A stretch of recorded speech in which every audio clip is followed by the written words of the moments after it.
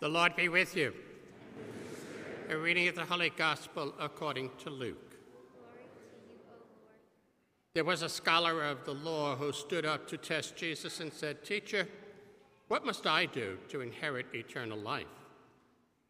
Jesus said to him, "What is written in the law? How do you read it?" He said in reply, "You shall love the Lord your God with all your heart, with all your being, with all your strength, and with all your mind, and your neighbor as yourself." He replied to him, "You have answered correctly. Do this, and you will live." But because he wished to justify himself, he said to Jesus, "And who is my neighbor?" Jesus replied, "A man fell victim to robbers as he went down from Jerusalem to Jericho. They stripped him and beat him and went off, leaving him half dead. A priest happened to be going down that road, but when he saw him, he passed by on the other side. Likewise, a Levite came to the place, and when he saw him, he passed by on the other side.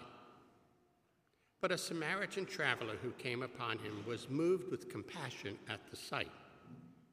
He approached the victim, poured oil and wine over his wounds, and bandaged him. Then he lifted him up on his own animal, took him to an inn, and cared for him. The next day, he took out 2 silver coins and gave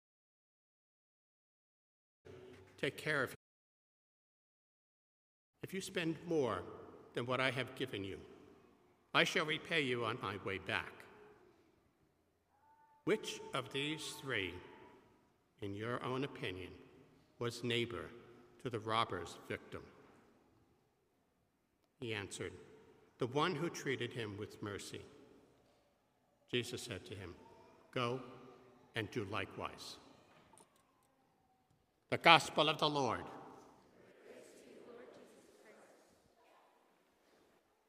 Well, first of all, good morning. It's really good to see everybody here. This is a wonderful community. It really uplifts my spirit to see all of you, and I think we have a good message today. So for the last 2.5 years, I've been preaching on the second reading. Last week, we finished reading the letter of St. Paul to the Galatians, and one of the things I challenged us was to make sure that we know those letters that God has sent us, and how sad it would be if you were to get to heaven and God's like, "Hey, did you read those letters I sent you?" And you're like, not familiar with them. And so ignorance of Scripture is ignorance of Christ, and we want to get out of that ignorance. So I'm going to talk about our second reading today, the letter to the Colossians, so that, let's say you get up to heaven and St. Peter says, "Hey, okay, we've got an exam here to get into heaven. What does the Colossians say?" Well, you can at least say something if you remember this homily. Now, an idea came to me as I was sitting there listening to the readings, and I hope this goes over okay. One of the things that I get on my phone every week is how often I use my phone throughout the day. And I'm just going to lowball it. 4 hours a day, maybe. I think the numbers are skewed because I also use my phone for work. And okay, but let's say it's 4 hours of social media and reading about news and all those things. I was like, well, how often do I spend on my phone a year if I'm lowballing it 4 hours a day? And I don't know, does anybody get that notification they're above 4 hours? Well, that means that 12,000 hours a year, I'm on my phone reading news and history, philosophy, a lot of things. And I want to say, well, how much did I read Scripture this past week? Now, I get a pass, right? I celebrate the Mass in the morning. I've been working on Scripture, preparing this homily, working on a theology dissertation. But ask yourself, outside of Mass, did you read the Bible or read sacred Scripture? Because we just proclaimed in the responsorial psalm, "Your words are spirit and life." Do I really believe that? Do I put it into practice? And it's like, well, okay, I spend 12,000 hours reading other things on my phone, and I gave God 52 hours. Okay, we'll throw in Christmas there, 53 hours in a year. And it's like, whoa, wait, that's quite an imbalance. On the one hand, I say, your words are spirit and life. They tell me how to get to heaven, but the majority of my time and effort I'm doing the things of the world. And they're very entertaining. I don't say that they're bad at all. I'm looking forward to seeing Thor this week. I'm going to spend 3 hours watching a great movie, I hope. I think one of my favorite movies is Thor Ragnarok. I say that openly and enjoy the things of this world. I don't know. I didn't know what Immigrant Song of Led Zeppelin was, but it's on my playlist now. I know this is being recorded, but it's okay. So it's like, okay, well, how do we give that attention then to the Word of God and have that influence our life? So the letter to the Colossians, St. Paul is writing to a community in Turkey, and they had a problem.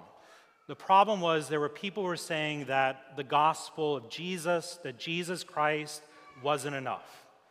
That in addition to Christianity, you had to know philosophy and kind of like the cosmic powers of the universe. So I guess in Thor, spoiler alert, there's the eternity figure. And so you have to know the cosmic forces of the universe, especially to be saved.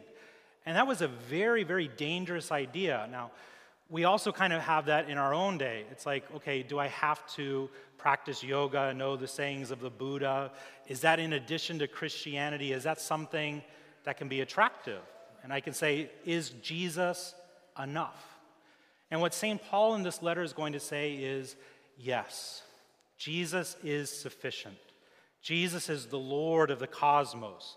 He's the image of the eternal Father. And so we just read a wonderful, wonderful hymn. And so St. Paul is going to put us on guard against the temptation to think that Jesus is not enough. Now, in the gospel, we have the message of Jesus today. It's a very simple message, but it's an important message. It's the message of love, and the love even of your enemies. When the Samaritan sees the man on the side of the road, that's one of his enemies. The Jewish people and the Samaritans, they were at odds with each other. They were in conflict. And not only does he take the man to an inn to be cured, and he gives his own money to be cured, he cares for his wounds with oil and wine. While there were others, a priest and a Levite, a deacon, okay, so a deacon and a priest, they just pass by. They don't want to get contaminated with the dead man or the man that was dying there, come into contact with the body. They had other things to do. They were indifferent to that man's needs. And so we need to learn that lesson of love. Jesus truly is the Good Samaritan. He's the one who heals us, who takes us when we're broken, takes us when we're half dead because of sin, and heals us. Those two images of the oil and the wine, on the one hand, you can read it as the sacraments of the church. Many of the sacraments use oil. And so when we're baptized, I'm going to do a baptism this afternoon. When you're baptized, you're freed from original sin. You're introduced into the very life of God. When you receive the sacrament of confirmation, you're given the Holy Spirit to guide you throughout this world. When you're ordained, when they're ordained a priest or a deacon, especially a priest and a bishop, they're anointed with oil. And so the oil represents some of the sacraments of the church, and the wine represents the Eucharist. But it just came to me, I think there's another way to think about it, and this can apply to our own homes. Oil is often used to heal, and wine is oftentimes used for joy. So when you have a party, what are you going to drink? And I think our families need both of those. There are times when we need healing in our family, and we need to be the one who uses that balm, that oil, that heals the division, that heals the conflict. Sometimes it's a matter of better communication. Sometimes it's a matter of being less selfish.